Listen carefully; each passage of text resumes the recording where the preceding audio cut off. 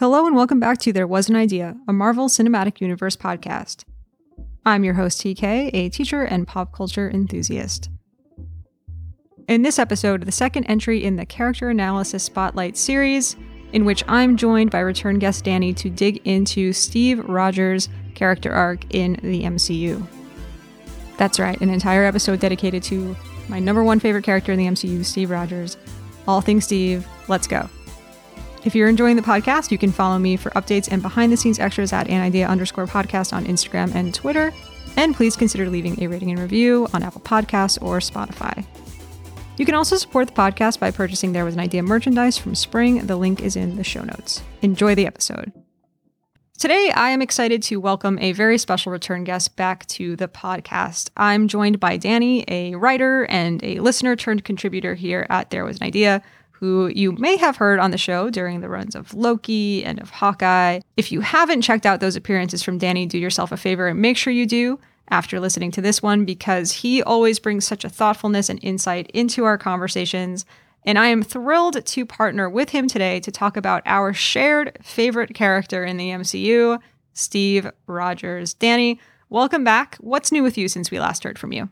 Well, thank you so much for having me, Tara. I really, really appreciate it, especially to talk about, Steve Rogers, the original Captain America. As you said, both of our favorites, and means so much to us. Basically, I've been looking to get more into the comic writing, so stay tuned for more of that and other creative projects. But it's just been very, very busy with work and busy with the recent promotion and everything. So that's been keeping a lot of the time occupied, but I still got to see Batman, like we discussed, and keeping up with the superhero pop culture movies in that sense. So yes, before we turned the recorder on, Danny and I got to talk a little bit about the Batman, it's so interesting, right? Because we've chosen to spend some time with Steve Rogers, who on the surface is like such a different character from Batman. And yet I had to find myself when watching the Batman last week and doing some thinking about Batman, I had to find myself thinking about some of those similarities and differences between these two characters. Was that something that was on your mind as you were preparing for this episode and also thinking about Batman? Yes,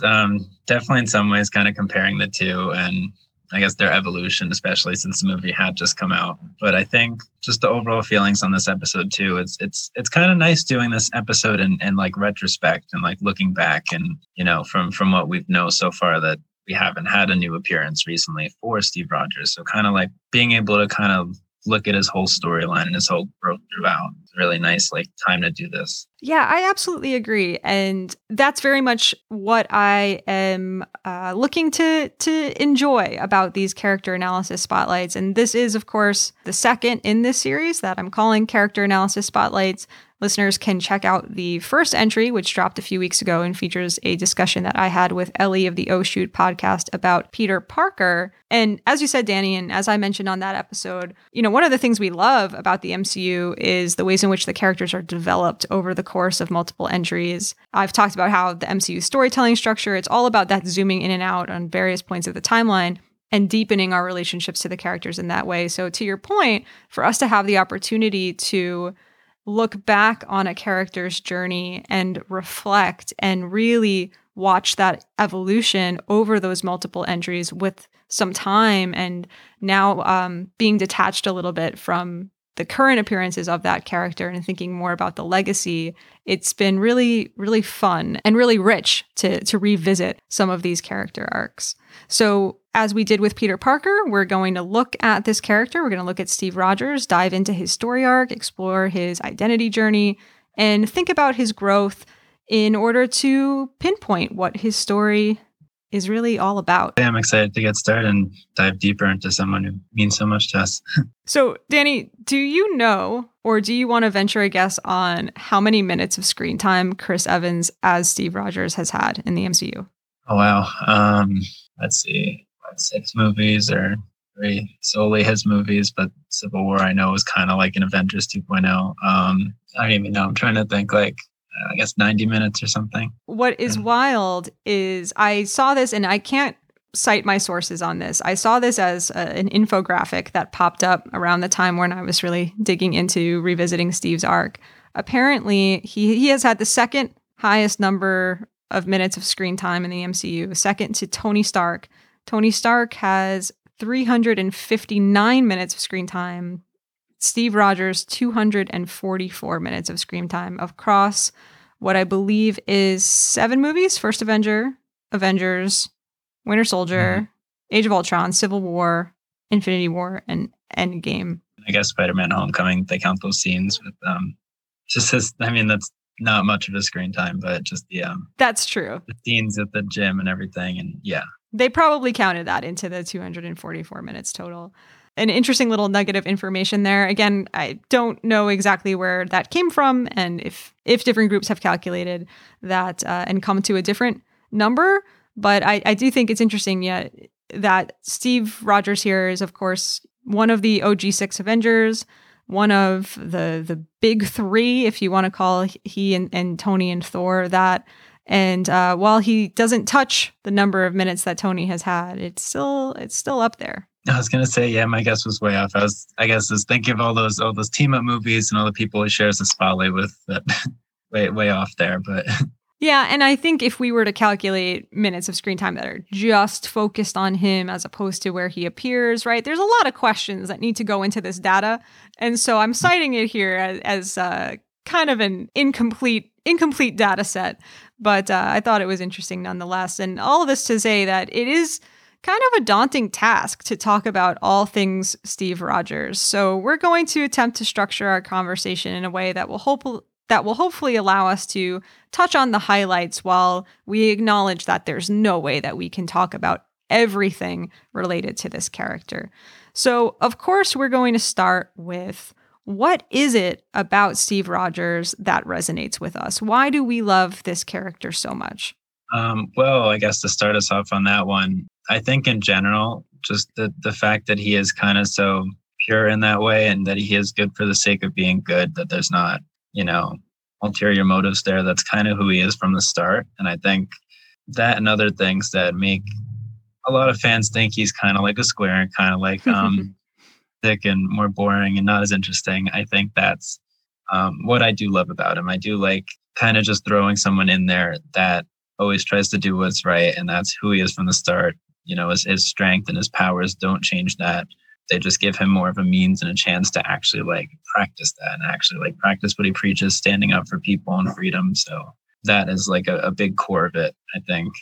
And just his belief in others, his faith in people is really, really similar to how I feel about others and just the world. So I love that he kind of again, he always tries to do what is right. He has this faith in people and more just that emphasis on being good, on doing his best in that sense. It doesn't have to be the smartest. He's often surrounded by people who are smarter with him. People are stronger with him in a lot of these movies.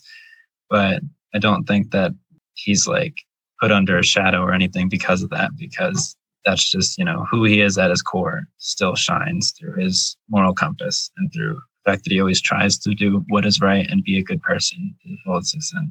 Yeah, I completely agree. And it's funny, a lot of the people that I've talked to for the podcast kind of fall into one or two camps. There's people like you and me, Danny, and our friend Trey at MCU Need to Know, who are big fans and love all of the things about Steve Rogers that you just mentioned. But there's that camp of people for whom the character doesn't resonate quite as much.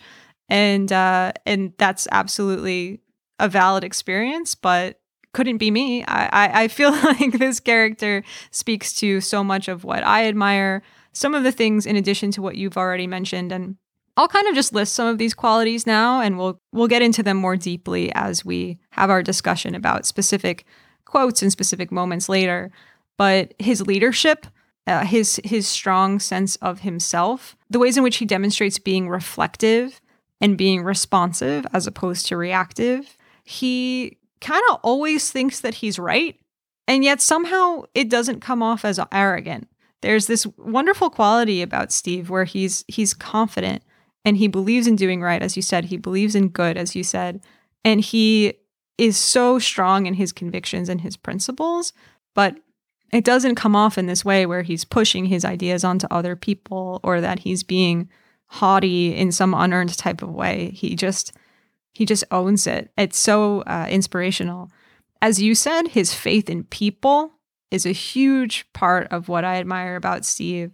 And there's some interesting things to this character as well. I'm really fascinated by the conflicts that are created by his being a man out of time, by his being taken from the context that he grew up in and that he became Captain America in, and placed into a different century. There's something really fascinating about that. Yeah, I think with that being said, that there's, that's what I love about some of the stories that he's in and some of the things that he's thrown into, because it is so different from how he started. It's about, sure, this character that when people say is again, everyone's entitled to their opinion and who resonates well with them. But when they say he's kind of like more so a square, it's like, say they're right. For example, like take that square and put him in a completely new environment, completely new world, new challenges, and see how he adapts to that. And I think that's what make a lot of his stories really, really rich, like starting off with Winter Soldier and beyond.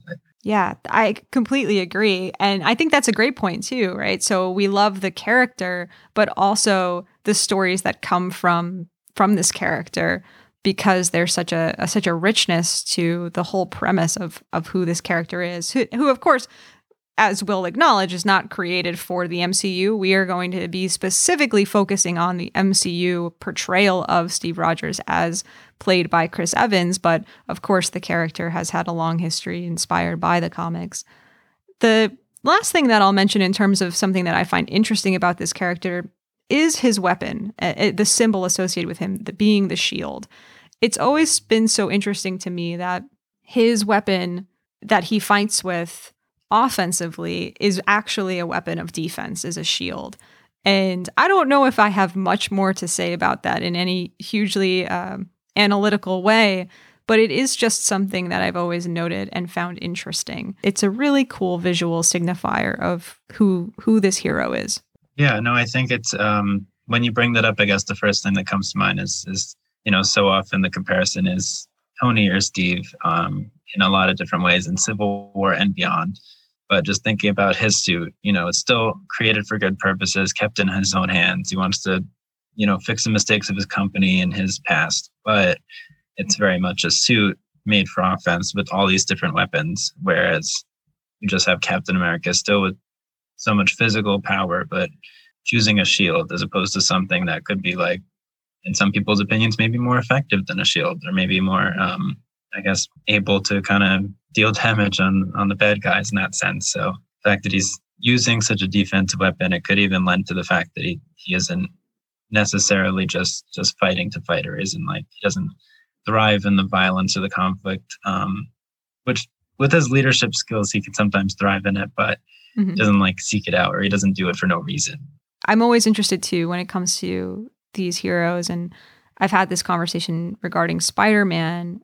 It's interesting to me when the tool, the technology, whatever it might be, is used by the hero as a tool for achieving their purpose, but in and of itself, it is not the purpose, right? It is not the identity. As much as we identify it with him, right? The shield is, what you associate most with Captain America. We've seen over the course of his appearances in the MCU, and I'm sure we're going to talk about some of them today, we've seen that his own relationship to the shield is one in which it's not who he is, and he has made that clear. Or he outgrows kind of the idea that people have of him, or the idea that people have of the shield. So we talked a little bit about what we love about this character, what resonates with us. But one of the things that you brought up, Danny, is that these characters, and this character, Steve Rogers specifically for both of us, has also had like a real impact on our lives, and that we have this real personal connection to. So in what way has Steve Rogers had an impact on you? Yeah, definitely. And to start off, I think his portrayal by Chris Evans has really been amazing. I think I fortunately got the opportunity to meet Chris Evans at one point, and he was just, because of my love for Steve Rogers and the character that he portrays, it was that much more special. And even at the surface level, honestly, he kind of kicked off my superhero obsession, I guess. I had watched the movies before, but again, it was like, might have mentioned this before, but it was mostly like Winter Soldier that really like changed that. Yeah. Being a big fan to being like more obsessed with the movies and following them religiously and everything like that. Again, it's just really refreshing with all the, like, yes, I do love having these complex characters today, but it's refreshing to see someone who is good for the sake of good. I think his moral compass and the core of who he is, it really resonates with me and how I see the world and how I kind of go about just living it, always trying to do good, always trying to be better in that way. But knowing like he kind of exemplifies that, again, you don't need to be the best at everything or the strongest or the smartest. I think that was really important for me as a hero to like look up to, knowing that their main thing is not being the most powerful or being the most intelligent or any of these things. It's being good and trying to do what is right at the end of the day. So I think that's something that I've always kind of took with me. Of course, before knowing the character as well, but ever since knowing the character, it's kind of giving me that, hero to aspire to in that sense. And in terms of his lifestyle and worldview and just how he goes about things. Yeah, I relate to a lot of what you're saying. I know you've mentioned to me before, you had the opportunity to meet Chris Evans at was it Ace Comic-Con or? Yes. So those are like, I haven't seen them as much recently. I think this is more, I think before the pandemic, they've been doing more virtual things since, but they're basically like, I like to think of them as like celebrity cons. They do have like other aspects, but the main draw in is just who they're able to get. They've gotten a ton of people like Sebastian Stan, Anthony Mackie. I got to meet Tom Hiddleston and Elizabeth Olsen there, which cool. Both of them, I guess, were nice because not knowing they'd get their own shows and still be around. But yeah, that's when I also got to meet Chris Evans. What year was this? Go home. This was 2018. So the fall of 2018. Whole VIP package is all like, I had this poster signed where it was actually what I got it at New York Comic Con. It was basically like, how I felt about him in that picture. It was like a little boy looking up to a sort of like a military picture, but it basically had Captain America in the middle. So it was like him looking up to Cap as a hero. That's kind of awesome. how I felt, and I still feel. So getting him to sign that was like extra special in that sense. I love that story. That makes me feel like chills for you, even though this was a few years ago. but I feel that in my bones. That's such a beautiful moment that you were able to meet him and have that connection. I appreciate you saying that. I very nervous leading up to that, but I did get to say the one line of just like, thanking him for portraying the character and letting him know that his character meant so much to me and Captain America meant so much to me. And he seemed like genuinely grateful and genuinely like thankful what he said. So that's so wonderful. Yeah, it really helps our love for the character that the actor who portrays him seems like such a kind and thoughtful person and does such important work in educating people about politics and just uses his platform and uses his voice for being a good influence in the real world. So it makes it really easy to root for all things related to Steve Rogers and Chris Evans, who just seems like such a genuinely nice person. Mm-hmm. I guess, just to reinforce his impact on my life. It's funny. I feel like around friends and family and people, I'm kind of like, referred to as Captain America a lot because of my love for him or because of I guess how I try to live my life as him. I did a cosplay of him, I think that same year that I met him, and just have my own shield, have more. The Captain America merchandise has gotten out of hand where I had to tell people like stop getting me that for like Secret Santas or holidays. I still very much feel that way about the character, and it definitely still has a big impact on my life in that way. Oh, that's so wonderful. I love that. I love knowing that about you too, Danny, because we're obviously getting to know each other through working together on the podcast, and just knowing that that's a nickname that people have for you in your life makes me really happy, because you also know how much I love the character.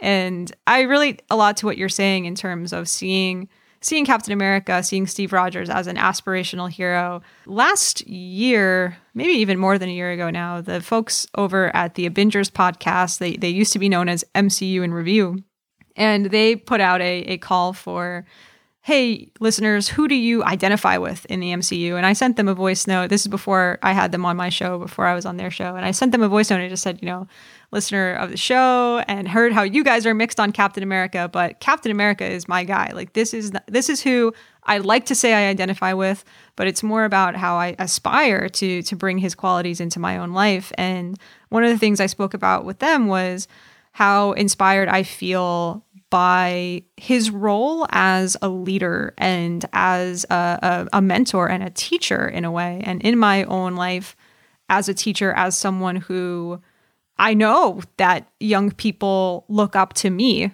right? I know that I am in this position of influence, that I need to do the right thing with it, right? How do I want people to look up to me?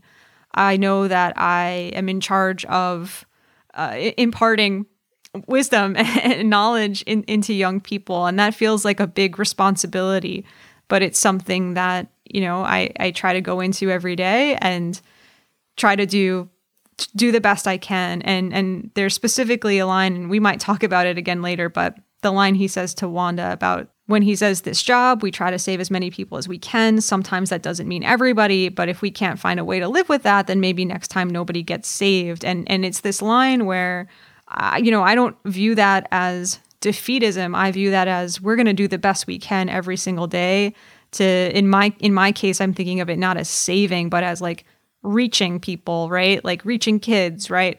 Sometimes you don't get through to everybody, but you keep trying because it's worth it, because you reach some people, and you have to accept that it's not going to be perfect, and yet you keep doing it anyway because it's the right thing to do. And so that's something that I feel like guides me a lot.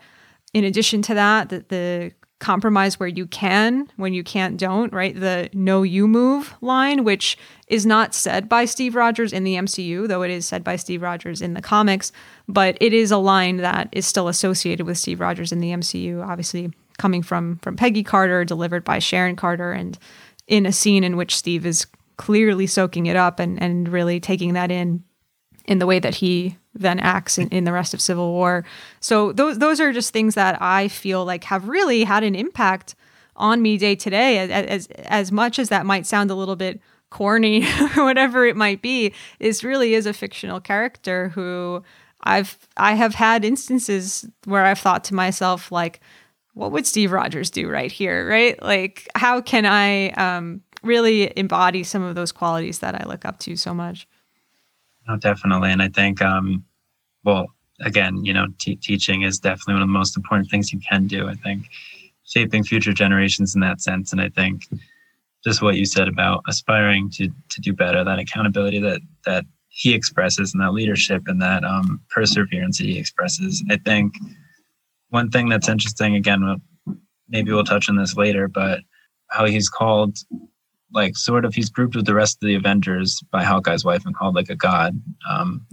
They're all gods, she says. And I think that for me, I don't like see him in that way as much, because yes, he does have this physical strength and he does have this edge over other people and these opportunities because of where he is. But at the same time, it's just, those things aren't, the strength isn't the defining factor, as we said. It's something to aspire to. It doesn't feel like he's this unattainable person. It's like looking up to him is like, it doesn't feel hopeless to look up to Captain America and always try to do what's right. It just seems more inspirational, motivational in that way. I absolutely agree, right? Not all of us are going to have the money or technology that Tony Stark has. Is there still a way to aspire to some of Tony Stark's qualities? Sure. Not all of us are, well, I don't think any of us are literal gods in the way that Thor is a god or would have his physical strength, right? But there is something so, and we've talked about it with other characters like Natasha and Clint, but when we see the human in these characters, that gives us something to really, really connect to. And as much as obviously Steve is beyond the realm of your average human in a lot of ways, there is still something so real to him. A very human struggle. Yes, exactly. Because while none of us can relate to being frozen on ice and then being pulled back into the world 100 years later, well, not quite 100 years later, 70 years later, we can't relate to that specifically, but we certainly can relate to some of the internal conflicts that things like that might bring up for us. So, and I think of his whole readjusting of the world in times of great change, or in times of life where you just have to adapt to different things that happen, or completely new environments. So I think there's still like ways to pull those stories, even if they are like things we'll never specifically go through, still things that we can kind of take from and relate to our lives.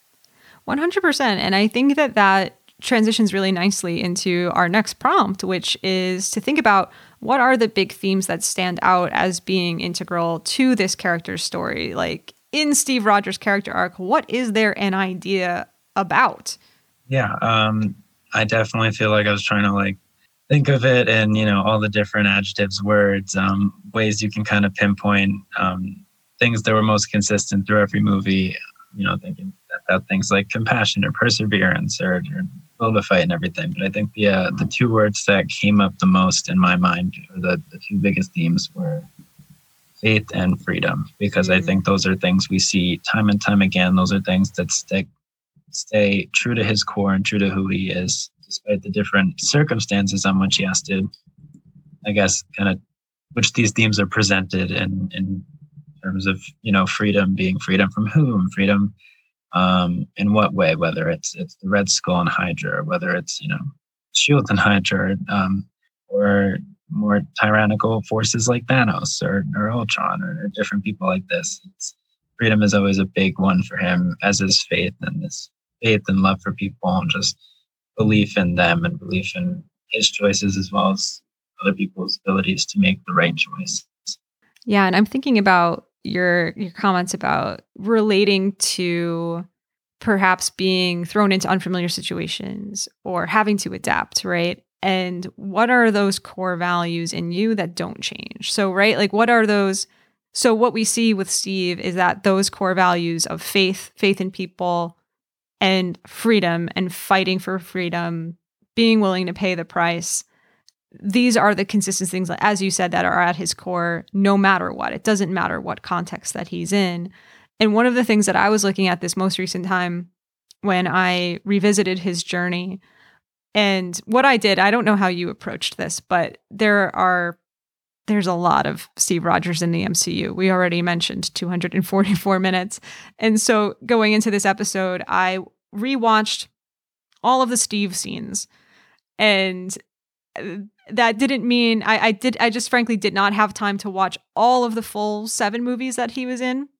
But I actually, and this was difficult because I was watching the Steve scenes and then found myself getting engaged in the movies and then wanting to continue watching parts of like Civil War, Infinity War. And then I had to be like, okay, no, in interest of time, I'm going to just stick to Steve here.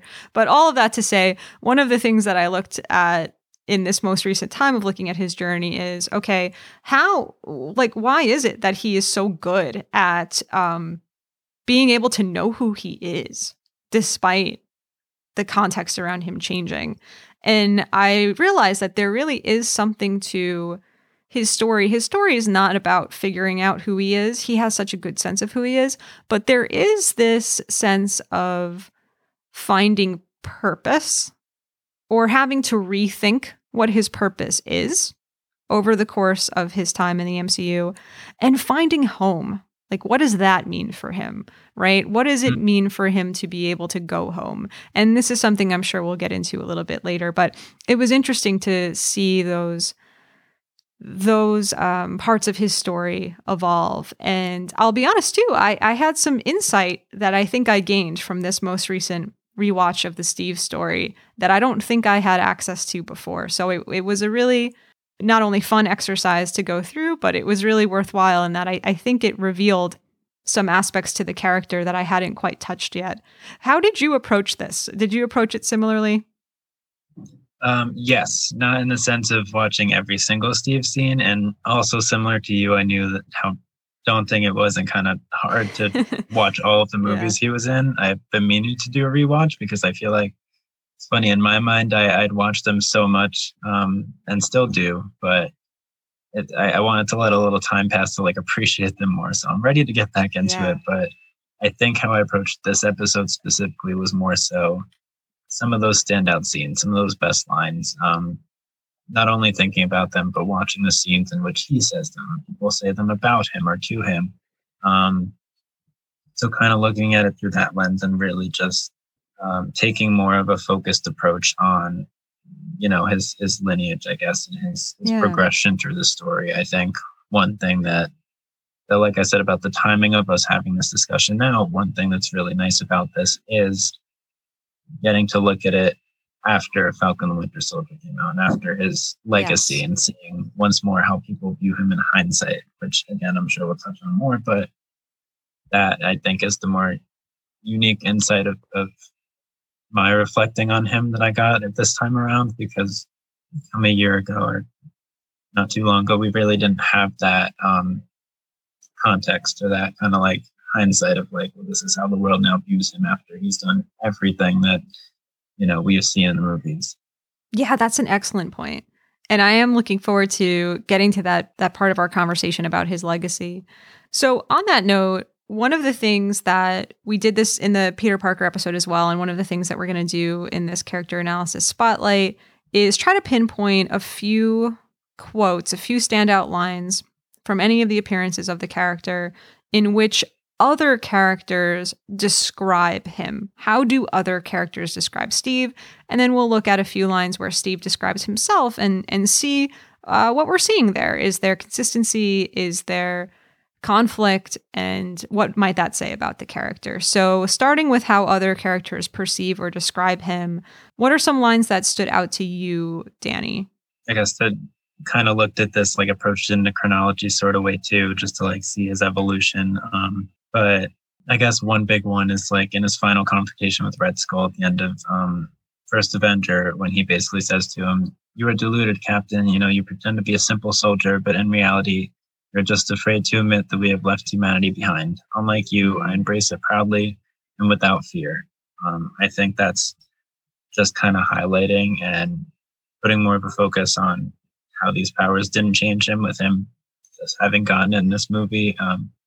He still has those humble beginnings and that attitude and that core that we will see throughout the series, but especially now that, yes, he does have a lot more power to think himself above other people, or kind of like use it for evil, use it to have dominion or dominate other people in that sense. So I think it's a good line to capture that Red Skull does think he's kind of a fool for not using that power in that sense, or using it to do more and to do harm. But it shows how power didn't corrupt him. And we see that it really doesn't. He's who he is, like that sense of self that you said, power or not. Yeah, that's a great line. Very much connected to his arc in that movie as well. And I know we'll talk about some more standout moments when we get to that part. One of the one line that I had from the first Avenger was actually when, I believe it's Tommy Lee Jones' character. I always forget this character's name, when he goes, "He's still skinny." And it's such a simple kind of funny line. And this is, of course, before Steve has had the super soldier serum, and he's clearly proven himself in terms of who he is, in terms of his character. And I'm sure his moral character, I mean by that.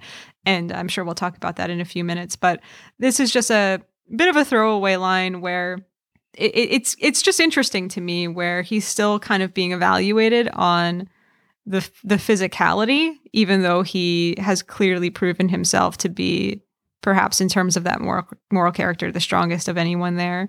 And it's obviously also sort of said flippantly, but I that one stood out to me.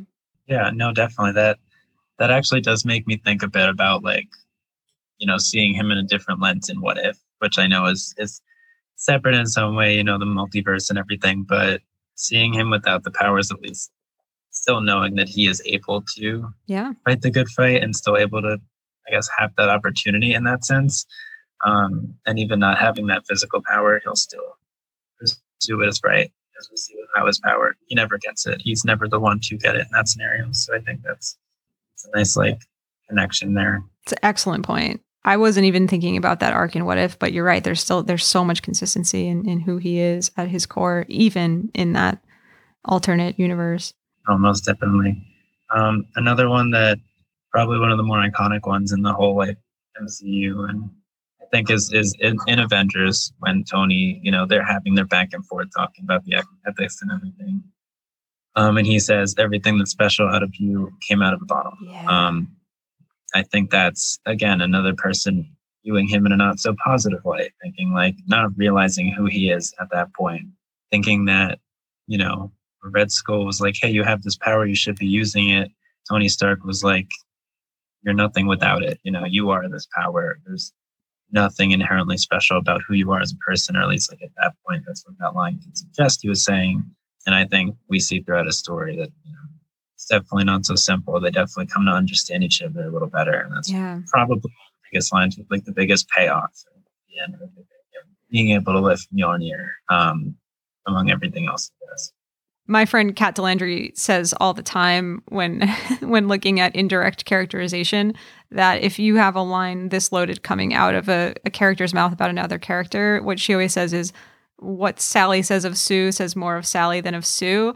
And it's a tongue twister, and I tease her about it. But and this is not the Tony Stark episode. Believe me, if the Steve Rogers episode, it feels as big as it is Tony Stark with 359 minutes of screen time, that's going to be a really big episode. But all of that to say that when Tony says this line about Steve, it also says a lot about Tony and where he's coming from. And he also, in the same movie in Avengers, flippantly refers to Captain America as the guy my dad couldn't shut up about, which again also reveals something about Tony, right? Maybe this kind of expectation that was placed upon him, or maybe what he grew up with, like seeing as someone who his dad really admired. This is the same film in which Coulson calls him the world's first superhero, and the film in which Loki calls him the soldier and the man out of time. So certainly, this is an interesting one, Avengers, because you're right. Some of these comments are kind of painting Captain America in a bit more of a negative light, or they're coming from people who don't know him yet. And it was a reminder for me, too, that when Avengers first came out, we didn't fully know him yet, right? We're still kind of learning what his role was going to be on the team, right? The soldier. And we are still learning what is he going to do as the man out of time, and how is he going to deal with this? So that was a fun one to revisit, his scenes in Avengers, and look at it through this light. No, definitely. I think what you just said kind of gave me like another thought that I hadn't really considered before, and that like you said, it kind of reflects on Tony, but even in their relationship and their progression of the relationship, you know, saying like, hey, Steve, you're nothing without these powers, is kind of like a nice contrast to when he says, you know, to Spider-Man in Homecoming, if you're nothing without the suit, then you shouldn't have it. Maybe it's connected in some sort of like, hey, I realized that, you know, it's much more than just your powers, your suit, your shield, any of that stuff. Maybe he realizes that about Steve, or just about in general at that point in his story. Whereas he's, you know, because now he's here telling Peter it's not just the powers, it's not just the suit, it has to be the person underneath. I really like that connection. It makes me feel like there's a lot to dig into when it comes to not just Tony, but the Tony and Steve relationship, which could perhaps warrant its own episode to really look at the ways in which they come to understand each other better. And to your point, like if there's an element to what Tony's saying to and about Spider-Man that might reflect some of his own growth in his thinking about Steve. I really like that. Most definitely. There's a lot to dig into with just their different ideologies and how they've come a long way in their own right and with each other in that sense. Absolutely. So what else do we have in terms of comments that other folks make about Steve? So again, I guess I think of some other ones that again are like, you know, people who don't fully understand who he is, or kind of have a narrow viewpoint, or just like their view of him is not as positive. It's two that I kind of think of as one from Winter Soldiers, when not directly about him, but kind of, you know, just about his viewpoints. When Nick Fury says, S.H.I.E.L.D. takes the world as it is, not as we'd like it to be, and it's getting damn near past time for you to get with that program, Cap. It's just setting the stage so much for, you know, this whole movie is setting the stage for, yes, he is that man out of time, but how will he adapt, and how will he still hold on to who he is in spite of all these kind of changing circumstances? And I think, you know, Nick Fury has this kind of, he sees him as this man out of time. He sees him as this man who has these outdated viewpoints, these ideas of right and wrong that are so black and white that they don't really fit into today's landscape, or they don't really fit into the complexities of the world today. And shows how the world has changed. So I think that's a big one for, about Cap and his ideas and kind of like setting the stage for more to come. And then I think another thing in terms of conflict was when Ultron says in Age of Ultron, God's righteous man thinking you can live without a war. Yeah. Said about him. And like you mentioned, kind of the idea of going home, which we can touch on in different ways, but that kind of comes up in that whole, in what he sees when Wanda messes with his mind.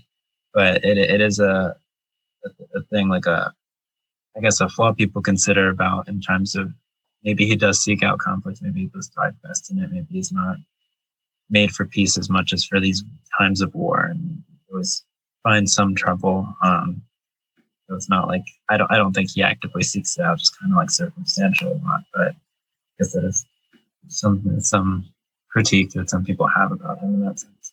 Yeah, I think this most recent rewatch of Age of Ultron, which I focused again just on the Steve scenes, was really revelatory for me because I've never thought of Age of Ultron as being a particularly important entry in the Steve story, right? Just on the surface.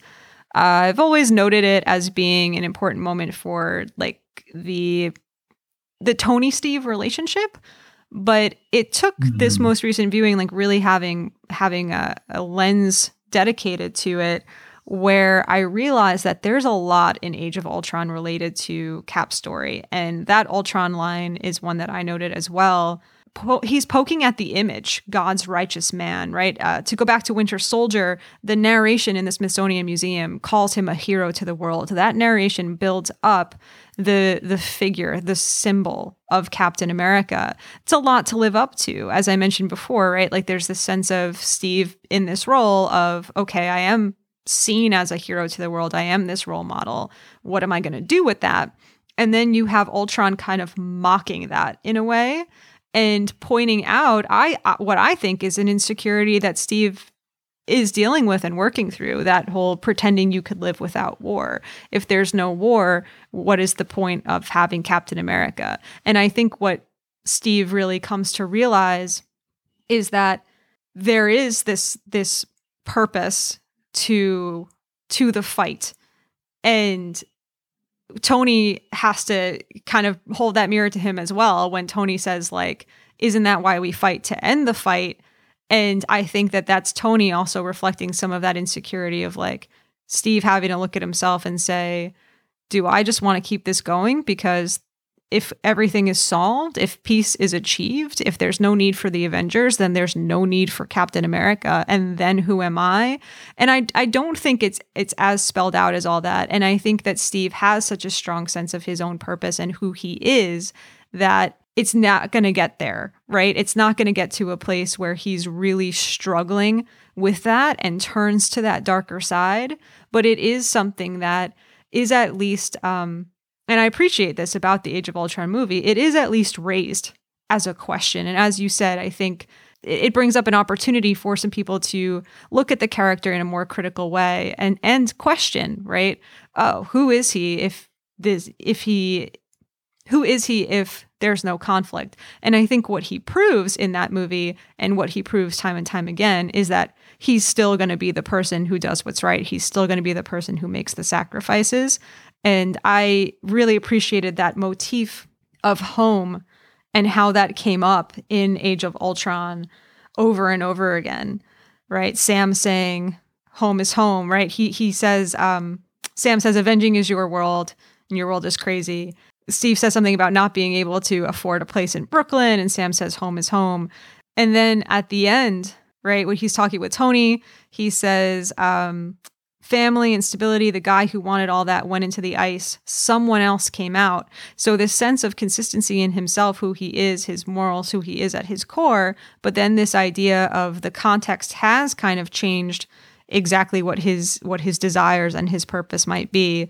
And he says, I'm home, referring to being at the Avengers headquarters, right? Tony is going off and he says, I'm home. He and Nat are going to train the next group of Avengers. Let's go to work, right? The fight continues, doing what's right continues. And I suppose that was a little bit of a tangent off of how other people describe him, but I was really engaged and interested in all of that when watching Age of Ultron this most recent time. Yeah, I think that's a very fair point. I feel like for that reason, among others, the whole comparison with him and Tony can come up a lot in this episode, just because it shows how they view each other, how they grow, all of that kind of stuff. But yeah, when they're having that conversation about finishing the war before it starts, that made me think when you mentioned about, yes, like he has a sense of purpose and he does get to this place, but again, in the meantime, questioning his relevance in a world of technology, in a world of all these geniuses who've, new threats or new things that he could have never predicted, that he's never used to having in his day. It was just so black and white for him back then that he kind of wants, I guess, that sense of normalcy for him, which, he thought he had found with Shield and Winter Soldier, but when he realized that they were kind of like corrupted as well, he sort of found that in the Avengers. I guess this is continuing the tangent, but yeah, just to very quickly say that in Endgame, at least when we're shown the Steve Rogers that after everyone has been, blipped before it's even called blipped, we don't get too much insight on what he's doing, but he's leading that support group. He's still doing what is right. He's still trying to help people in whatever way he can, even though he's not throwing the shield around, or there's no one to fight in those cases as far as we see until that opportunity does arise. Yeah, I love that scene too when he's in Endgame. See, this is great because focusing on the quotes gives us the opportunity to segue our way into some scenes that we can touch on outside of the conversation of a few of the spotlighted scenes later. So I like that approach.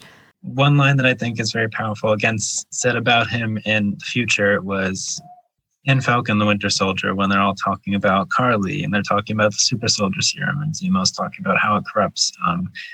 When Bucky says that the serum never corrupted Steve, and Zemo replies, "Touche, but there's never been another Steve Rogers, has there?" Just showing, again, how he's viewed in hindsight, how his legacy is stood up. And we'll touch on that later, but Falcon the Winter Soldier is such a deep dive into the identity of Captain America, more so than Steve Rogers, or what he'd embodied that person to become, expanding it in so many different ways. But I think, at least for this line, just to show that, like, he is idolized by so many. He is a symbol of doing what's right. I think it's easier in hindsight too for them to kind of focus on what he did right and all the people he saved and everything. But it's important not to forget the things he did struggle with, the insecurities he did have, that did humanize him a bit. That he wasn't just this symbol or this idol or this god. Like we said, he was this human, and he still dealt with those things, even though it may seem simpler to just be like, oh, back when he held the shield, it meant this, or he did this way. It is so interesting now. You got me thinking about where we've seen his legacy in the MCU continue. And I know we're going to touch on that again later, but what you're saying is making me think of a few other places where we've seen his legacy live on. And it also almost makes me wonder if the Steve who we know and love would agree with or endorse everything that we have seen in terms of his presence as it continues in the MCU world. But we'll come back to that in a little bit. In the meantime, I did also want to have us think about some moments in which Steve describes himself and how those may compare with the ways in which others describe him. And the first one that I noted from the first Avenger is when Red Skull asks what makes him so special, and he says, "Nothing, I'm just a kid from Brooklyn." And he mentions being from Brooklyn a few times throughout the MCU. There's also the moment when he's talking to Wanda in Civil War, and he talks about how when Romulo said Bucky's name, I was that 16-year-old kid in Brooklyn again, right? Like this being a kid and being from Brooklyn are things that come out of his mouth often. And I love that. It's that being in touch with where he comes from, and not when he comes from, right? But where he comes from. And even though we know that also connotes when as well, but this sense of being a kid, even though he has been around for so long, like there's still that sense of when he was a kid, and that sense of home in terms of what home was versus perhaps what it could be in the future. Yeah, and I think those that line, again, like you said, speaks to his humble beginnings and those beginnings that come back again and again. I think earlier in that same movie when he tells Dr. Erskine, I don't want to kill anyone, but I don't like bullies. I don't care where they're from. Yeah. I think that also speaks to his core. That also speaks to who he is and who he starts out as. Powers are not like, Red Skull asks him what's so special about him. It's not that there's something special. It's not that he was this big military general or something. It's just that's who he was. And he just wanted to do what was right and fight for what's right and fight for freedom. And that's kind of what he continued to do. Yeah, I got no right to do any less than them. This isn't about me, right? As you said from the very beginning, feeling like that humility and feeling like this was responsibility and this was duty and this was the right thing to do. Yeah, definitely. That I feel like we're bouncing off each other here. One quote reminds me of another quote that's on my list. So continuing to go like that, transitioning to Winter Soldier slightly, where he says, for as long as I can remember, I just wanted to do what was right. I guess I'm not quite sure what that is anymore. Yeah, that scene in general with Peggy is amazing. And just that line does really paint the picture of, yes, he's still trying to do what was right, but it's more complex now. It's a much bigger world now. So still lining up with I guess how other people viewed him and those other lines we spoke about, thinking that he was a man at a time, or that he was, just not coming to terms with how the world is. This is a line where we see it's true. He isn't sure what to do in this new world. He just knows that he still wants to do what was right. He just has to define that purpose or his relevance or what exactly that would mean in modern context. Yeah, I appreciate your use of the term relevance too. I think that's a big part of it, and that's a term that I hadn't specifically been thinking of, but it makes so much sense in terms of what he's struggling with. To the point you made earlier too about his faith in people, one of the things he says to Peggy after that scene is that knowing that you helped found S.H.I.E.L.D. is half the reason I stay, right? This idea of and he says this in Winter Soldier, his faith is not in the institutions. His faith is in the people, right? So his love for Peggy and his love for Bucky are two real guiding stars in how he lives his life in the modern world. And I think that's so special as well. No, definitely. One other one that really kind of just shows his attitude is sort of jumping a little to Civil War at the end, and when he sends Tony that cell phone and which kind of says, my faith is in people, I guess, individuals, and I'm happy to say for the most part that they haven't let me down. There could even be a lot to get into with the whole Civil War discussion, the whole ideological discussion of the Sokovia Accords and beyond, and everything happens with Bucky. But again, at the end of the day, he stands by his team as the wonderful, amazing leader that he is. He believes in doing what is right for the people, fighting for the people, and he kind of has this trust not only in himself and who he is, but also, I get the sense that he does trust kind of this inherent trust in humanity and people as a whole, to not want to put this oversight in them, to not want to take the choice away from them. I mean,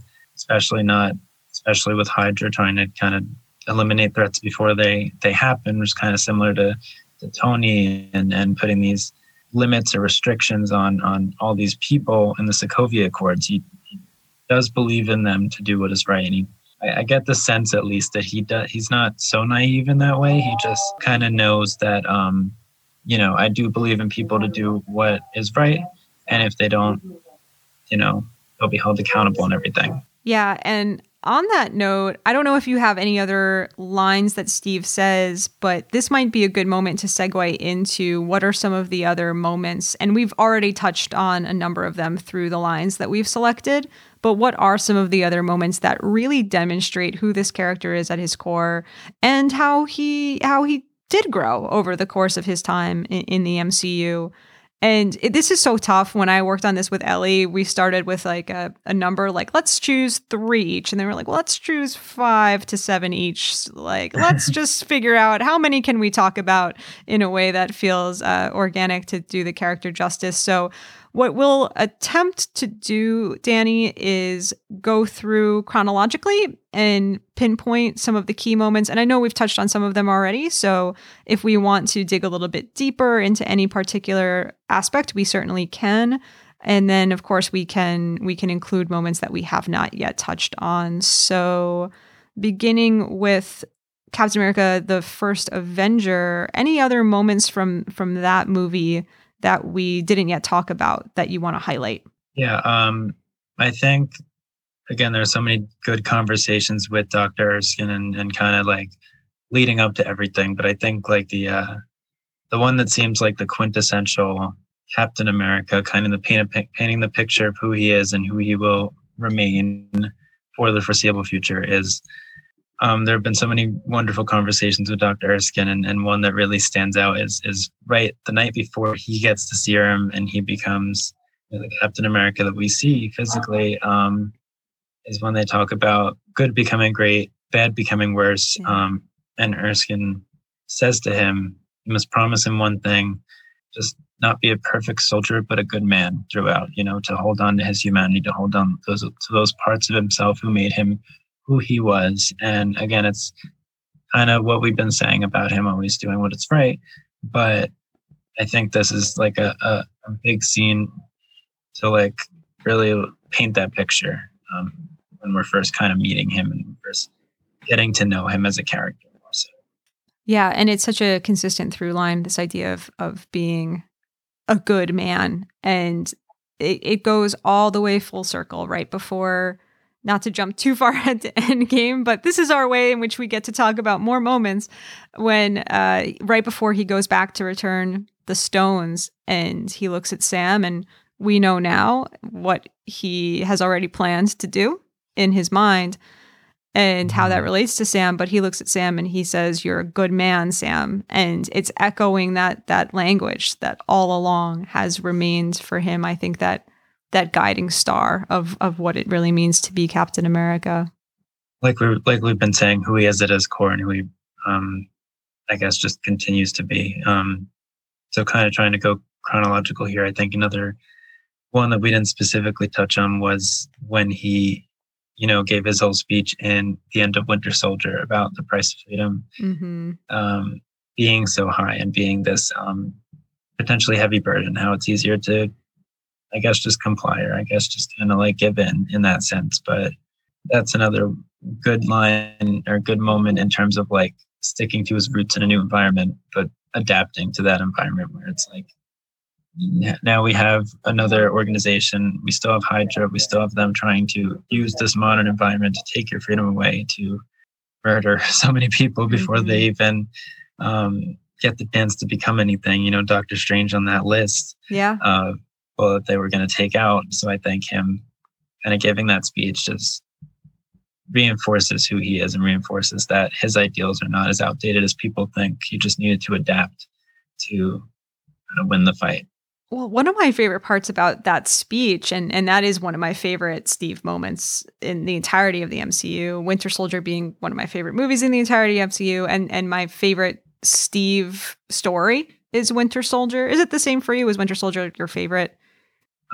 Yes. Yeah, I think so. It's something I try to always think of when we get the new installments and everything, but I feel like that's definitely, it started it all, and it's kind of the one I keep going back to specifically for just all the best Steve moments, among other special. Things. It's so special. The Steve moments, the Natasha moments, the Sam moments. It's such a fantastic movie.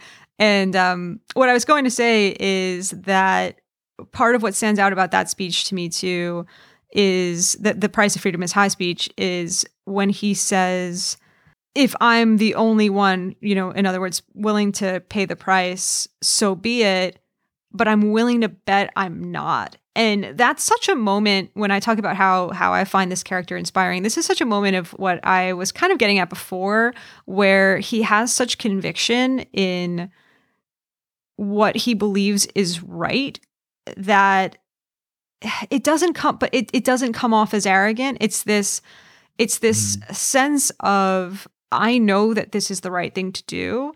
And I know that if I lead, others are going to follow me. I'm willing to bet that I'm not the only one who's willing to do this. It's that faith in people, it's that leadership, it's that confidence, it's that conviction, and it's so inspiring. I have to say though, so Winter Soldier has always been one of my favorite MCU movies, and what I've always referred to as my favorite Steve Rogers entry in the MCU, and still is, although, as I said, doing this rewatch has really given me a lot of appreciation for some of the way his arc develops in other movies. This time around, of the films that I revisited, Winter Soldier was probably the hardest one to not skip around because I just wanted to watch the whole movie.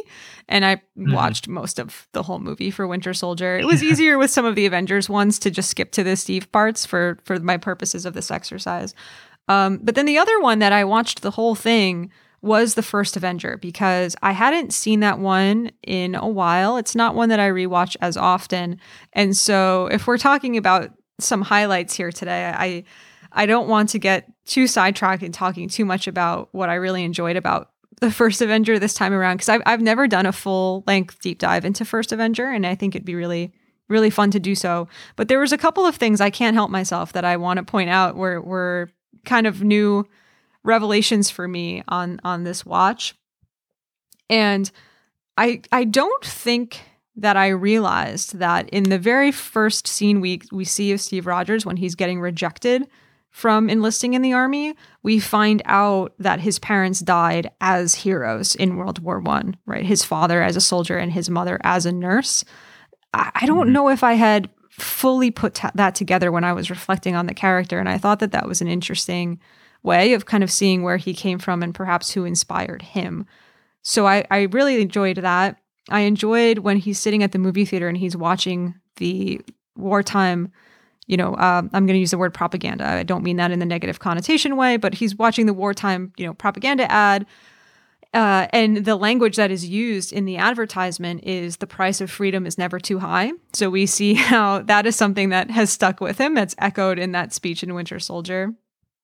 Mm-hmm. And one of the things that also really struck me is Bucky tells him it's illegal to lie on your enlistment form. And yet he's doing it over and over again. And this is, I really like this about Steve. For all of the comments about him maybe being a goody-goody or whatever that might be, his moral compass does allow him to bend the rules for what is right? He is going to lie on his enlistment form over and over and over again. He's going to bend the rules. He's going to do something that's even illegal in this case because it's in service for this thing that is right.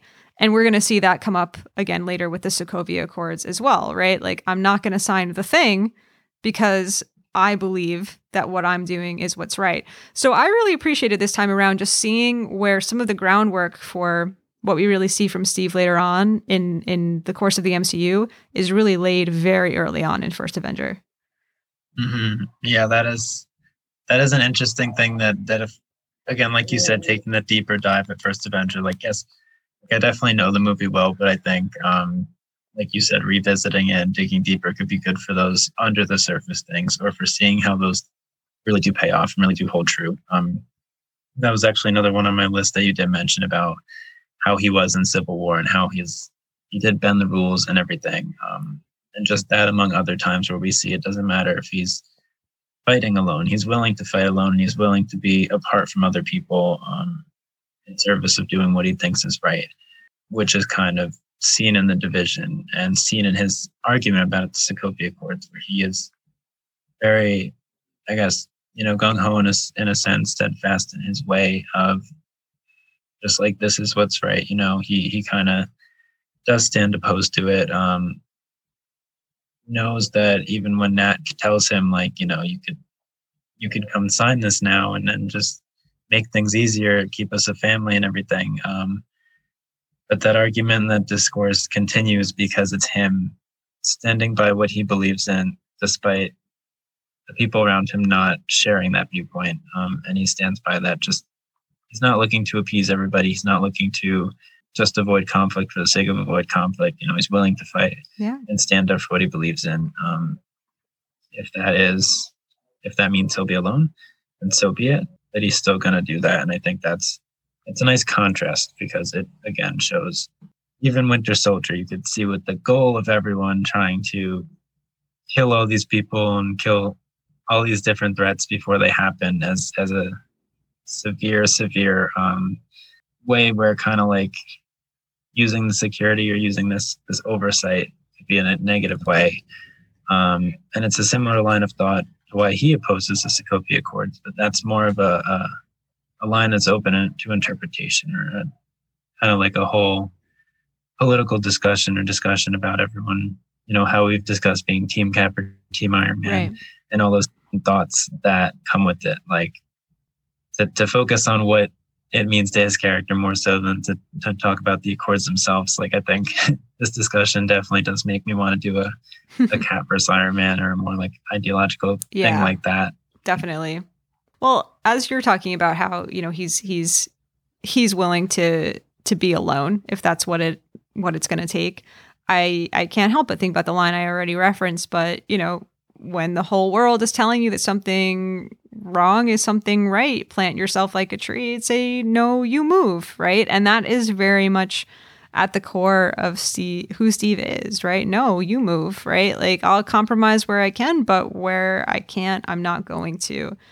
I love that line so much. It's so consistent with everything that we see from him, and connected to the theme of sacrifice. And we didn't even mention a couple of the scenes where he proves his sacrificial nature, jumping on the dummy grenade in his training in First Avengers, and then of course at the end of First Avenger when he puts the plane in the water and makes that choice, right? He always also uses the language of choice a lot, right? Peggy, this is my choice. And then in Civil War, to your point, talking about how, well, Tony, you had a choice, right? We don't want to surrender our right to choose. It's a big, consistent part of who he is as well. So we're circling a lot of things. We're circling the steadfastness in doing what's right. We're circling the sacrificial nature, the choice, the belief in agency, the leadership. There's so much, even like if you look at Avengers and Age of Ultron, where we see his role emerging on the Avengers team, and we see that leadership, how he brings people together. And there's always the ongoing jokes about his speeches, but how he's really able to rally the team, in Avengers. How do we do this? As a team. In Age of Ultron, what's the line? Let me find it. That this may or may not be what you're thinking of, but I know when he's talking to Tony about creating Ultron, and yes, they talk up there, that's Endgame. That if we lose, then we'll do that together too. That's it. That's the one I was thinking of, right? How are we going to do this together? Then we'll do that together too. Yeah. So that real sense of the way that he brings the team together. So there is, of course, so much more that we could say about Steve's appearances in those films. The First Avenger, Avengers, Winter Soldier, Age of Ultron, Civil War. But let's move on to Infinity War and Endgame, where we see, of course, his story continue and also come to its end. At least we think, at least for now, probably, question mark, in those two movies. So what are some standout scenes related to Cap's arc in Infinity War and Endgame? Well, I think just kind of seeing like when we talk about the effects of Civil War, the aftermath of it, seeing that he is just with Black Widow and just with the Falcon, more so just fighting on their own without the support of the government. Actually, they're like huge shifts at that point or whatever. But so, again, reinforcing the fact that they are standing out, his appearance, that he's abandoned the shield at that point. He's shown, like you mentioned earlier, a specific moment that shows that he is more than the shield or more than what the shield may represent. He'll still do what is right without the backing of his former allies, or without the backing of the government. And seeing him kind of, without the ragged uniform shows that like, hey, I'm still fighting the good fight. I'm just not, I guess I've just evolved, or I've grown from this kind of like poster boy, can do no wrong kind of person that people thought of him before. Yeah, I love in Infinity War the visual signifier of some of the growth. I don't even know if the growth is the right term, because we've talked so much about how his morals, his compass, who he is at his core has remained consistent. But the circumstances that he's going through, the visual signifier of the beard and the longer hair, which, I mean, obviously he nails it. He looks great. And that scene when he first shows up in Infinity War, when the train goes by and then you see his silhouette and then the music drops, and like, I get chills every single time. But yes, there's this visual signifier that some time has gone by and things have gotten kind of rough for him and Sam and Nat, and I've always wanted to see more of that story. But to your point, even to go back, I know there's so much that we said we were going to just try to focus on highlights, but even the end of Civil War, right? Tony's telling him, that shield doesn't belong to you. You don't deserve it, right? My dad made that shield. He throws it down. He's not arguing with Tony. He's not proving, oh, this is why I deserve the shield, right? He throws it on the ground. Fine. I am more than this shield. And that's so powerful. And we see him in Infinity War, and he doesn't have it. Yeah, and I think that to tie that into where he has an Infinity War that directly leads to after Iron Man does stow away on the ship along with Spider-Man, how he does kind of just come back to the compound, go home, which he says, which could be a whole nother point again about your idea of what home means to him. But what you said reminded me of it, because it's basically like, he basically told General Ross, like, I'm done asking permission. I don't care if I'm supposed to be here, if I'm a fugitive or anything like that. I'm still here to fight, and I'm got nothing to prove to you, just as he kind of felt when he dropped the shield for Tony. He didn't argue. He's just like, okay, I'm still going to be the same man that I am. Yeah. And fight the good fight, even if I don't have your support. I need to be here, and this one needs to happen again. And bending the rules of, I guess you could say, I'm technically being against the law at that point, or outside of the law. Yep. Going against Ross. Yeah, there's the sense in Infinity War where, if anything, his conviction has just gotten that much stronger, telling Vision, we don't trade lives, right? A scene that I've always found interesting is Vision, when he tells Vision, we don't trade lives, Vision says to him, well, didn't you lay your life down, however many years ago? And Steve doesn't have an opportunity to respond because Bruce jumps in, and Bruce says, well, the difference is that you may have a choice. Steve doesn't get to answer. And I've always been so curious about, would that have been Steve's response too? Would Steve's response have been like, I didn't have a choice. Like, we do have a choice here. But it's interesting that doesn't come from Steve. It comes from Bruce. And I think some of it is just the sense of like, when writers are writing a scene where they're balancing so many different characters, right? They have to have all of the characters jump in and bounce off of each other. But well, I don't know. What do you make of that? Like, what was Steve going to say? Yeah, no, it's really interesting to think. I guess, again, just it's like Bruce said about having a choice. I think something along that nature, but I'm thinking of like, hard to pinpoint exactly what he would say, but I feel like I can see, things that might be going on in his mind at that point, because yes, he has that sacrificial nature of laying down his life for others, but at the same time, because of his belief in people, because of his perseverance in fighting and never giving up the fight, he'll always do whatever it takes to avoid any kind of loss or catastrophe like that, any kind of like losing teammates, just because of how well he works on a team, how well he works as a leader. He does tell Wanda, yes, sometimes we do lose people and sometimes things do happen and we have to keep moving forward. But at the same time, in this scene with Vision, it's like, that's a last resort. It's an unfortunate consequence, but it's not something that he's going to knowingly do. He's not going to give up someone that he knows he can save, or at least try to save in this case. So I think it's like different in that sense, for maybe in some people's opinion, justifiably so, but it's easier for him to kind of like be that hero and lay down his life as opposed to letting other people do that for him or for humanity, because he'll do whatever he can to make sure that isn't even necessary.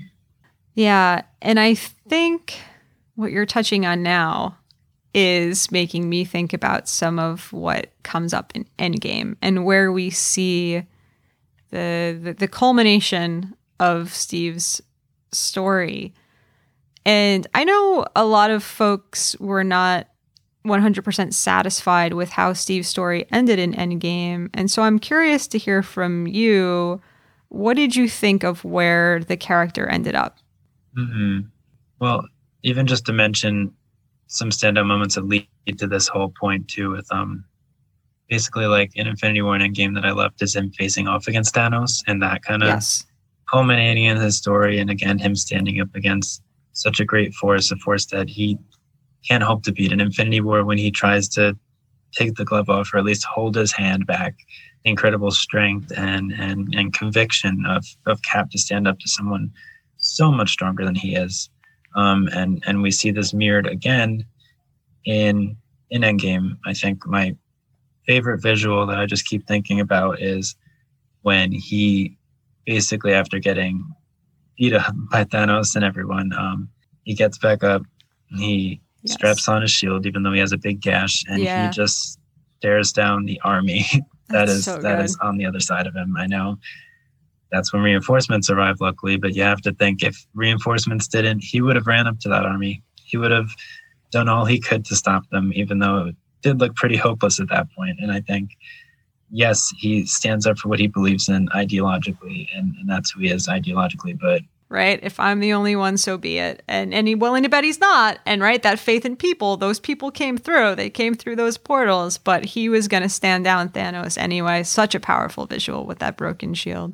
Definitely. Yeah. And I love that scene and everything. And I guess back to your question about how do I feel specifically about his story, how his story ended. I guess I could see why they did it in terms of like, you know, writing him out and everything. And like you talk about home, he kind of gets back to that home and gets back to that love that he had. I don't know. I have like mixed feelings about it.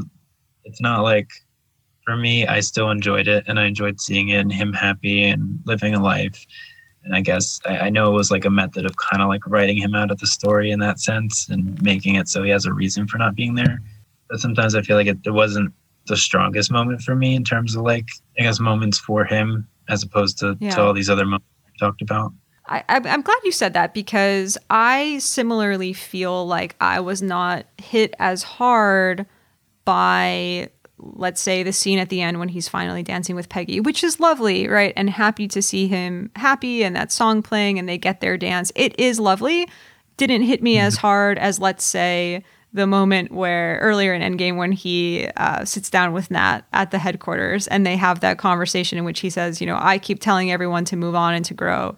Some do, but not us, right? And that beautiful moment between those two characters where she is really struggling with this, right? If I move on, who does this? And he says, maybe it doesn't need to be done.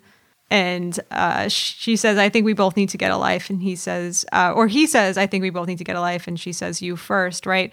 So we have, like that moment is really hitting me. And the scene that you mentioned where he's facing down Thanos is really hitting me. Avengers catches Mjolnir, assemble. Obviously, that is the moment, right?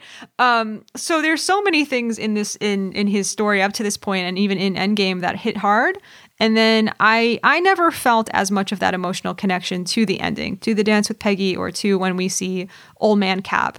And it's always something that, like you, I've had these mixed feelings on, like, what would have been the perfect ending for me? Is there a perfect ending for Steve Rogers in the MCU that would have satisfied me more fully?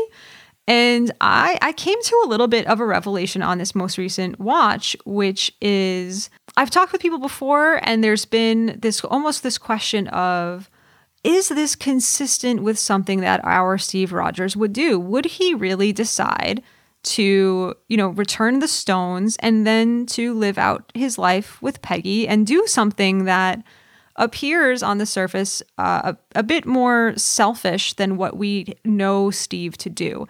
And I don't even mean selfish, or I don't think that these other comments mean it in like selfish in a really bad way, but just doing something a bit more for himself. That quote, get a life, right? That quote, move on. And then I realized that I can't see it that way at all, because this moment where he decides to go back, and he's clearly told Bucky, you can see on Bucky's face that Bucky knows that Steve's not coming back. And you know that Bucky knows that Steve has told him about the plan for Sam. And I love that. I think that's beautiful.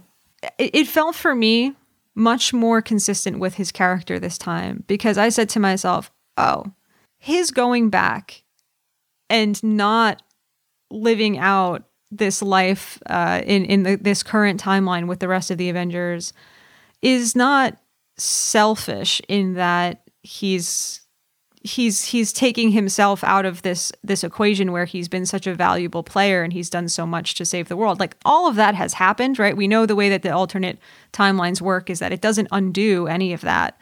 But it's this realization that's consistent with who he is, that it doesn't need to be him. Captain America does not need to be him, Steve Rogers, right? He puts his faith in people and he puts his faith in Sam. And that's not selfish, right? That's true leadership. That's the sense of, when I'm gone, regardless of when that's going to be, who is going to carry what it is that I've stood for? Who do I put my faith in to continue, to use some of his words, the mission, the job, right? To carry the symbol. Who is going to be the next, quote, good man who can do this? And so for me, I felt much more watching it this time like I could see it from that perspective of, oh, he's really being a leader here. Sam says that line, I don't really, not really thrilled to be living in a world without Captain America. And Steve, I forget exactly what the line he says to him is, but he's like, basically like, well, you're not you're not going to be living in a world without Captain America, because Captain America is not just me. It's something bigger than Steve Rogers. And I really, that was revelatory for me to view it from that way.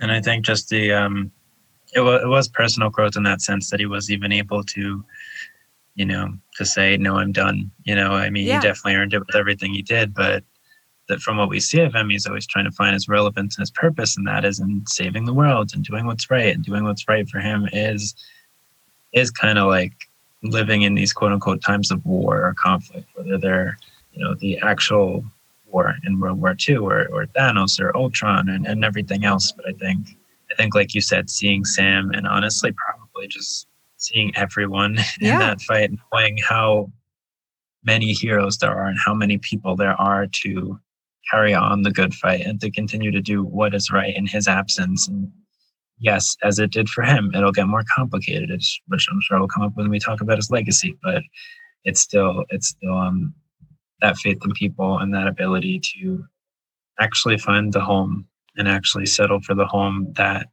he wanted this whole time. And I think it does work in that way. Yeah, it's hard to think. I've also thought of like if there's a more perfect way to do it or different way to do it. I think I like the general idea of it, even if there was some other different way to do it where he did settle down.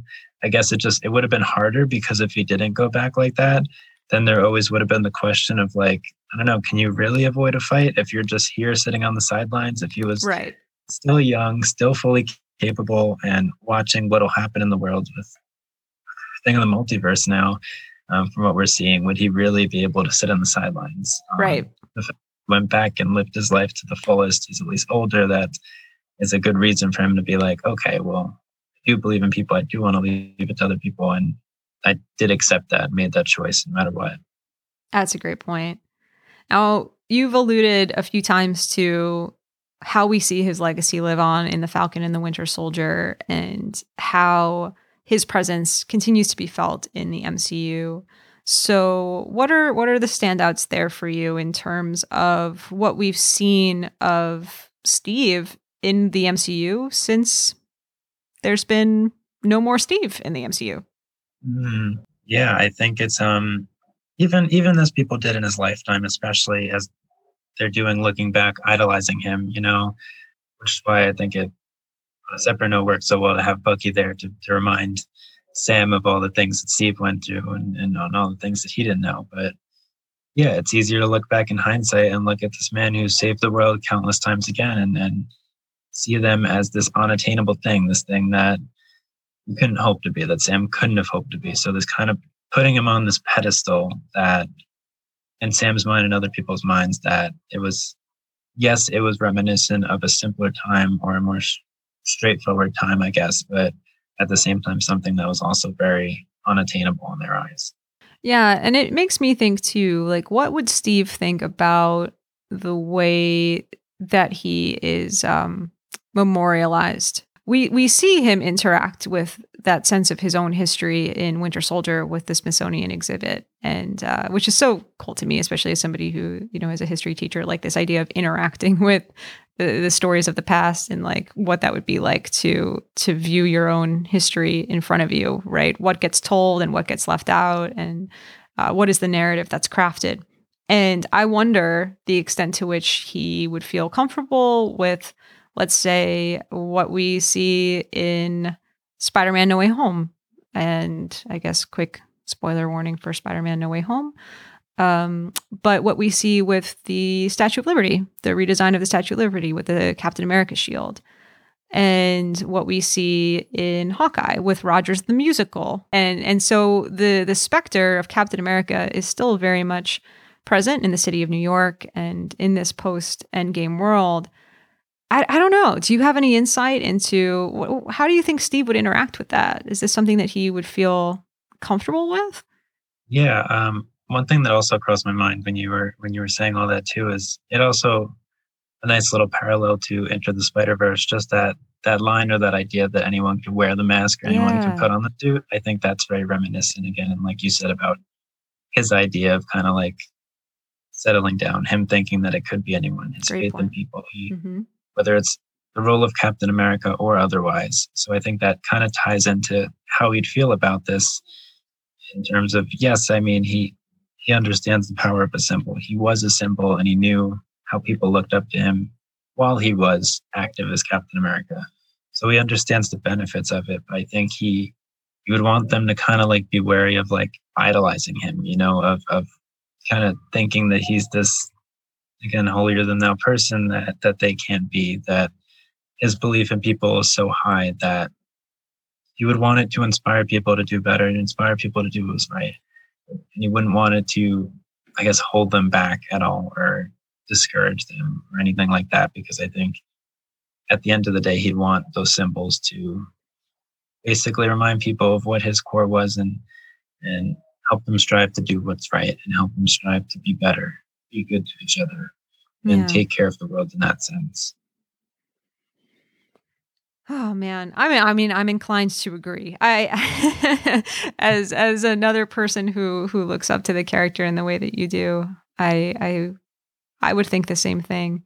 I definitely think he could think some of the things that they've done are a little much, like the Statue of Liberty. I mean, replacing such a big idol that I'm sure he always like looked to or looked at in his life, or just realized the American significance. So I'm sure that's something that he would think is a little much. Maybe even like Rogers the musical being about the Avengers but named after him.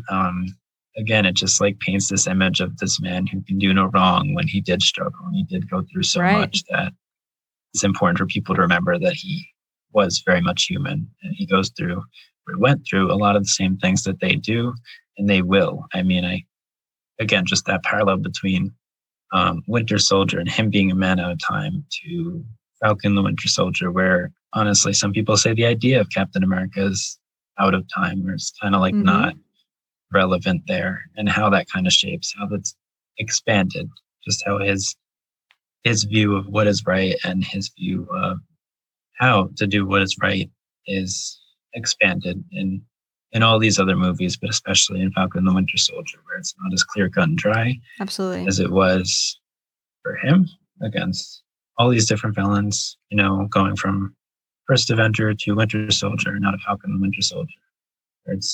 It's hard to know exactly what he'd do because the world is different, but just like Sam does. And that's why I think he picked him. That Sam always tries to do what is right in that case. Just a matter of figuring out what that is.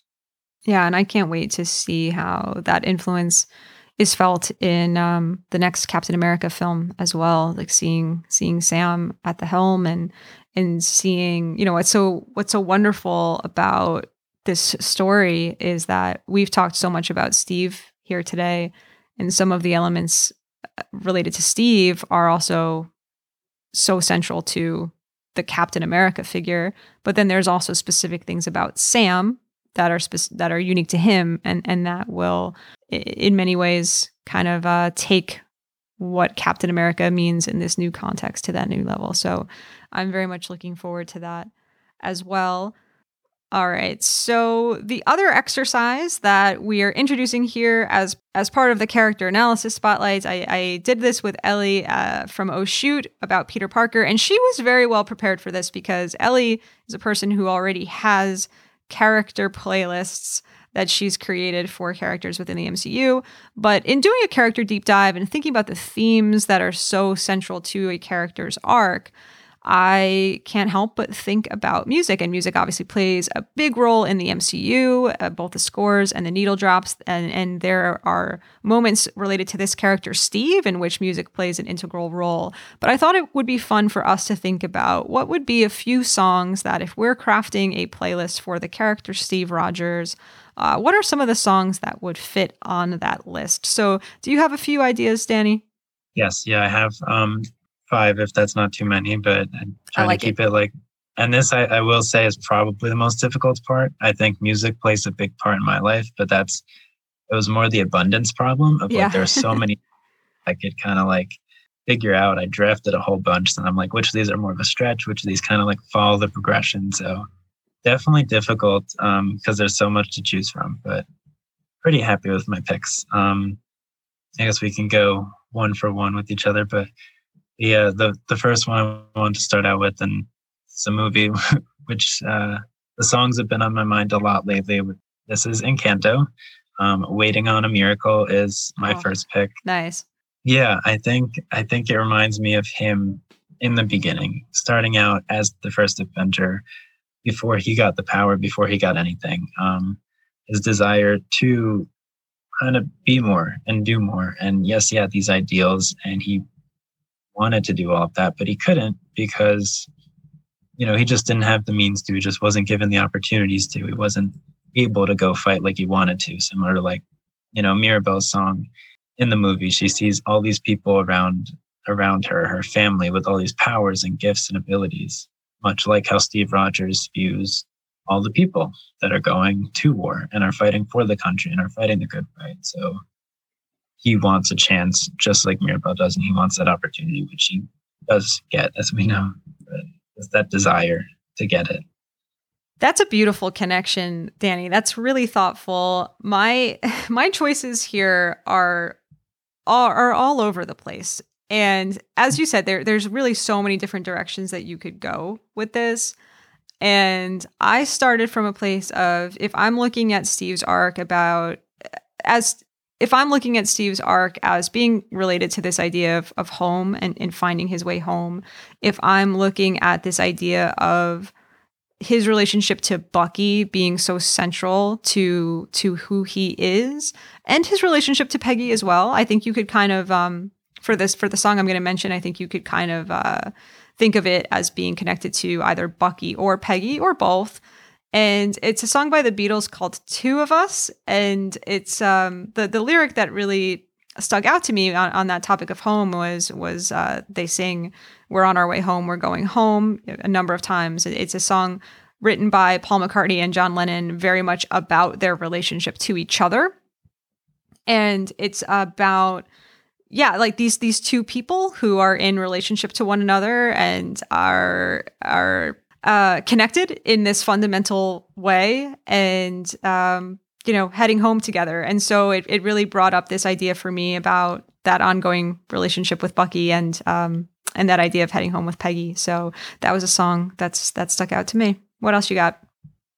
Mm-hmm. No, I really like that too. I really like that emphasis on home and relationships there. I think that kind of ties into my next pick, which, again, so many ways to go with it. I guess I was thinking semi-chronologically, but it doesn't always go like that. The next one's a song by Tori Kelly. I'm not sure if you're familiar, but it's called Kid I Used to Know. And it's just all about kind of like, how much things have changed. I guess it's like, I love the kind of like going back to your roots story, or that trilogy idea where you're going back to parts of who you were, but it has to be different than it was. But that song just talks a lot about like, you know, you can't go back to the way that things were when you were a kid, you know, when you were younger and things were simpler. And I think that just reminds me about how, you know, your core still stays the same, just like Cap's core does. Despite things getting more complicated and all the times I'm sure he wished he could just go back in Winter Soldier and in just the first Avengers movie, well, the first Avengers team-up movie, not his movie, The First Avenger, but Right. just the idea of wanting to go back, but knowing you can and having to kind of like make do with the present circumstances. Yeah, that's beautiful. I am not familiar with the song, but I just looked up the lyrics as you were talking about it, and I definitely see those connections. So I'll definitely have to check that out. I appreciate your sense of going chronologically and thematically too, because I'm all over the place. So began with kind of that idea of home and those key relationships in his life. And then I went to a place of like, well, dude went into the ice in 1945, comes back in 2012. He missed a lot of big changes in the music industry. He missed, he certainly missed the Beatles. And while Two of Us is one of my favorite songs by the Beatles, it's not one of the ones that is necessarily the like, oh, if you've never heard the Beatles, this is the song you have to hear. Regardless, that's the one I chose because of the thematic connections. But he missed a lot, right? So one of the things I want to play Steve, if I'm like adding to Steve's list that he's got about coming into this new century, is Jimi Hendrix' Star Spangled Banner. And this is obviously a huge moment in rock and roll history when Jimi Hendrix plays the Star Spangled Banner and at Woodstock. And I feel like it's that connection to a song that obviously Steve would know very well as the Star Spangled Man himself, but it would also be this great introduction to some rock and roll. And he's just got to hear it. And so I'm putting it on the list for Steve Rogers as a bridge between something familiar and something new for him. Yeah, no, I think that's a nice approach you took in terms of like what songs should he hear just on the basis of like how influential and how great they are. I think that could be a whole nother it would be different playlist. It's like pick a song from each decade or pick a song from every 5 years or so to kind of like what you think he should hear to like know everything he needs to know about the world, which is hard, but I love the idea of that. I guess my next one is, yeah, I guess like I said, not as chronological because I guess they aren't all like that. But this one is the Wind by Cat Stevens. Oh, such a good choice. Yeah, I feel like he's someone I got to more recently. Like one of my favorites by him because of Marvel is Father and Son. Yes. There's been other songs that I've just like gotten to know through exploring him more, but I like The Wind a lot in relation to Captain America because I mean just the line, for example, where he said, I listen to the wind of my soul. I let the music take me where my heart wants to go. That reminds me of that steadfastness, that confidence that Steve has in himself and in his moral compass. And like you said, it's not about figuring out who he is because he knows who he is. It's about, just kind of letting that moral compass guide him in the changing circumstances and environments and doing what he feels is best. How he says the safest hands are still our own. Yeah. That's a beautiful song and a really good choice. The next one I have here is kind of along the lines that I was thinking about, like, well, what genres would Steve be really, surprised by or maybe taken with? And Steve is very proud of being from Brooklyn. As we know, he's mentioned it a number of times. And so Steve is going to have to find out about Jay-Z at some point. And as corny as it might be, I absolutely feel like Steve is going to work out or maybe go for a drive and hear the song Empire State of Mind and be like, what is this? And how is this like so perfect. So I had to do it, and I had to not only think about the perspective of like other genres that Steve would need to be introduced to, but something that I feel like Skinny Steve in the 1940s probably never could have imagined, hip hop and a song like Empire State of Mind. So it's New York, it's Steve.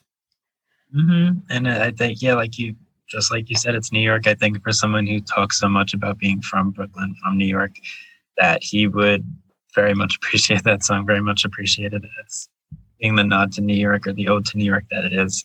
Oh, yeah. So I think that's really, really cool there.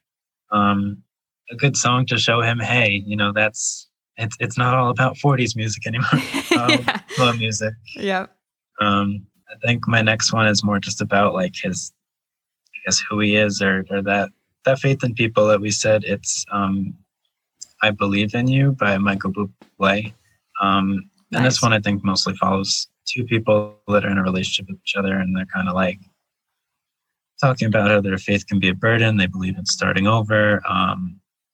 They can see that your heart is, it's one line where there's like, I believe in starting over. I can see that your heart is true. And that's just, for one thing, he starts over many, many, many times in a lot of huge ways. But I think another big thing is this reminded me of his faith in people and his belief in people. Despite the mistakes or the shortcomings or anything that's happened over history that he's, definitely been caught up with in his gap. This is still belief in people and in heroes, but in people in general to do what's right. I love that thematic connection there too. And for the last one that I actually have, I just have 4 on my list. I probably could have gone more. I know you have a 5th one. The last one I have here, kind of a different direction. Maybe it's just who I am. I can't help but go a little bit angsty. And even though that's not really who Cap is, I think that the beard, that was the angsty phase maybe. But one of the things I can't help but notice, right, on that list in Winter Soldier, when Sam recommends the Trouble Man soundtrack, which of course also would obviously also be on Steve's playlist, but there's also listed Nirvana, parentheses, band. And we were talking about Batman earlier. Steve Rogers is not going to be the person who is listening to Something in the Way by Nirvana. That's not who he is. So I imagine Steve Rogers goes and researches Nirvana, the band, and I can't imagine that there's too much that he feels a connection to in the style of music or the lyrical content with Nirvana. I just don't see him connecting with it too much, with perhaps the exception of the Nirvana cover of the David Bowie song, The Man Who Sold the World. And so that's what I'm choosing here, which is, as I said, a Bowie song, but it's one that I know, like, when I was growing up, I heard the Nirvana version first. And I think that's true for some other people as well. There's some angst in this song. I like some of the lines here, right? We spoke of was and when. Although I wasn't there, he said I was his friend, which came as a surprise. I thought you died alone a long, long time ago. It makes me think of Steve's own experience, makes me think of Bucky. Yeah, I had to follow that thread. I had to go through that exercise of saying Nirvana is on his list. What the heck did he think when he discovered Nirvana? And I had to identify that cover as the song that would stick out to him. Yeah. And like you said, even if there's a bit of angst in there, it's still about that phase between Civil War and Endgame, or Civil War and Infinity War, growing out the beard and everything. You don't know what he was listening to. Or I guess it reminds me of what Tony says about him, that, it's like, I don't like a guy without a dark side. Maybe there's some hidden interest in terms of music, and just in terms of like, everyone needs to let loose once in a while. There you go. So if I'm doing my math correctly, you have one more? Yes. And this one is more surface level, just a song that I kind of learned after I saw Endgame and everything, and it kind of stuck because of that. But it's Whatever It Takes by Imagine Dragons. Just like the name of I think it kind of related to all of the Avengers in Endgame, but I think especially Steve, since he was the one to give the speech to really galvanize them, get them together. But it seems like a really good song. It's very reminiscent of their their big fights and their battles and everything. Their lines like adrenaline in my veins, how it feels when I break the chains. That part too just reminds me of specifically Steve against other people, because his fight for freedom and his fight for liberation in that sense, whether it's from whoever it's from, but it's still that that fight, doing whatever it takes, laying down his life, all those kind of like elements of his fighting spirit and leadership roles. Oh, that's such a good connection. That's such a great one to cap off, no pun intended, the list as well. Yeah, that's such a great choice. One of my other favorite Steve lines, "We're going to win whatever it takes," that we didn't get to touch on earlier. So I'm glad it came up here. Man, yeah, that was really fun. Thank you so much for engaging in that exercise so thoughtfully, Danny. Oh, you're very welcome. Like I said, it definitely wasn't easy. There was a lot of a lot to go through with that. At least other things, it's like, oh, okay, I've thought of the ideas of Cap before, but I've never, I guess, again, I know you did do that with Spider-Man, but it was still hard to go through and think of and try to like search for songs, but also have it come somewhat organically, Mm-hmm. At least the bright side is like, a lot of these songs are just like songs I love in general, and having a character who resonates so much with me, I guess it's easy to connect some of my favorite songs to this character. So that helped, but it was still hard to narrow down. Yeah, definitely. And one of the things that I intended to do, and then time got away from me a little bit, is when I worked with Ellie, I wanted to post the list of the songs that we chose for Peter Parker, and I wanted to actually make a Spotify playlist with the ones that she and I chose together. I know she has her own as well. And I would like to do the same for the Steve Rogers playlist, is kind of put our choices together as all over the place as they might be. And I mean that in the best way, because these characters contain multitudes, and there's a lot of different ways to approach this, as you said. But I'd like to put them together so that we kind of have a comprehensive list and people can check it out. So of course, stay tuned through social media to maybe check out some of these lists if you are interested in it. And on that note, Danny, before we wrap up here tonight, any other lingering thoughts related to our guy Steve Rogers? Lingering thoughts. Well, I just like, again, having the chance to talk about him and dig a little deeper in that sense. I think we saw how difficult it could be to kind of stay in one place in it, because it's like, oh, this line in one movie kind of pays off in this movie, or you see the growth here and everything. So it's not always easy to stay chronological in that sense and to kind of have that flow. But it was great digging deeper into this character, because even him being my favorite, there are things that you brought up and ideas that you brought up that I didn't necessarily think of or didn't think of in the same way. And just scenarios that I wouldn't necessarily think of. So I liked getting that chance. And to your point, I think it did give me more to think about, more context in terms of like how his story ended and the legacy that he left. I think that was especially something. Because like you said, it didn't resonate with us at first, but I think talking about it a bit more personally helped me see how it did make sense for his story, and it did kind of like have this silver lining to it.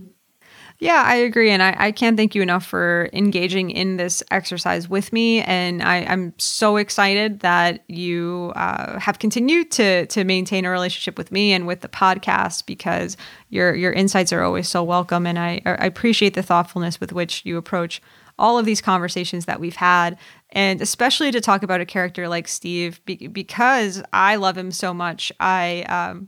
It felt like a bit of a daunting task to do a Steve episode. And when you and I were chatting and you brought him up as, obviously your favorite character as well, I was like, let's do it. Like let's give this character the full analytical treatment that he deserves. And I'm so glad that we got to partner in this work. And I just thank you so much again, and completely concur that in having this conversation, there are things that I'm walking away with a deeper understanding about my own relationship to the character and new insights as well. So that's one of the beautiful things about the MCU and about these characters and about these conversations. So just as always, thank you for being a part of it. Of course. No, thank you so much for having me. I guess to just top it all off, just like the MCU movies lead into one another so many times, this conversation gave me so much more to think about. So many other ideas of things to explore, like, the Cap and Tony relationship. But I think as daunting as it was to talk about Steve, I think it was also like a really nice tribute to his impact on us and in general, and like a bit of how the MCU was and what it's leading towards being. It was really nice. If you enjoyed this character analysis deep dive on Steve Rogers, you can follow the podcast at anidea_podcast on Instagram and Twitter. Please feel free to chime in with some of the characters that you hope to see highlighted soon in this series. And hey, let me know if you'd like to be on the show to discuss your favorite character. Artwork by Brooke Pender, who you can find on Instagram, and music by Demeter Salvia, who you can find on SoundCloud and Bandcamp. Links are in the show notes. Thank you for listening, and stay tuned next week for another quick little detour into the DC universe. I'm joined by a brand new guest to dig into the world of Batman. And coming soon, the full There Was an Idea coverage of the MCU's Moon Knight.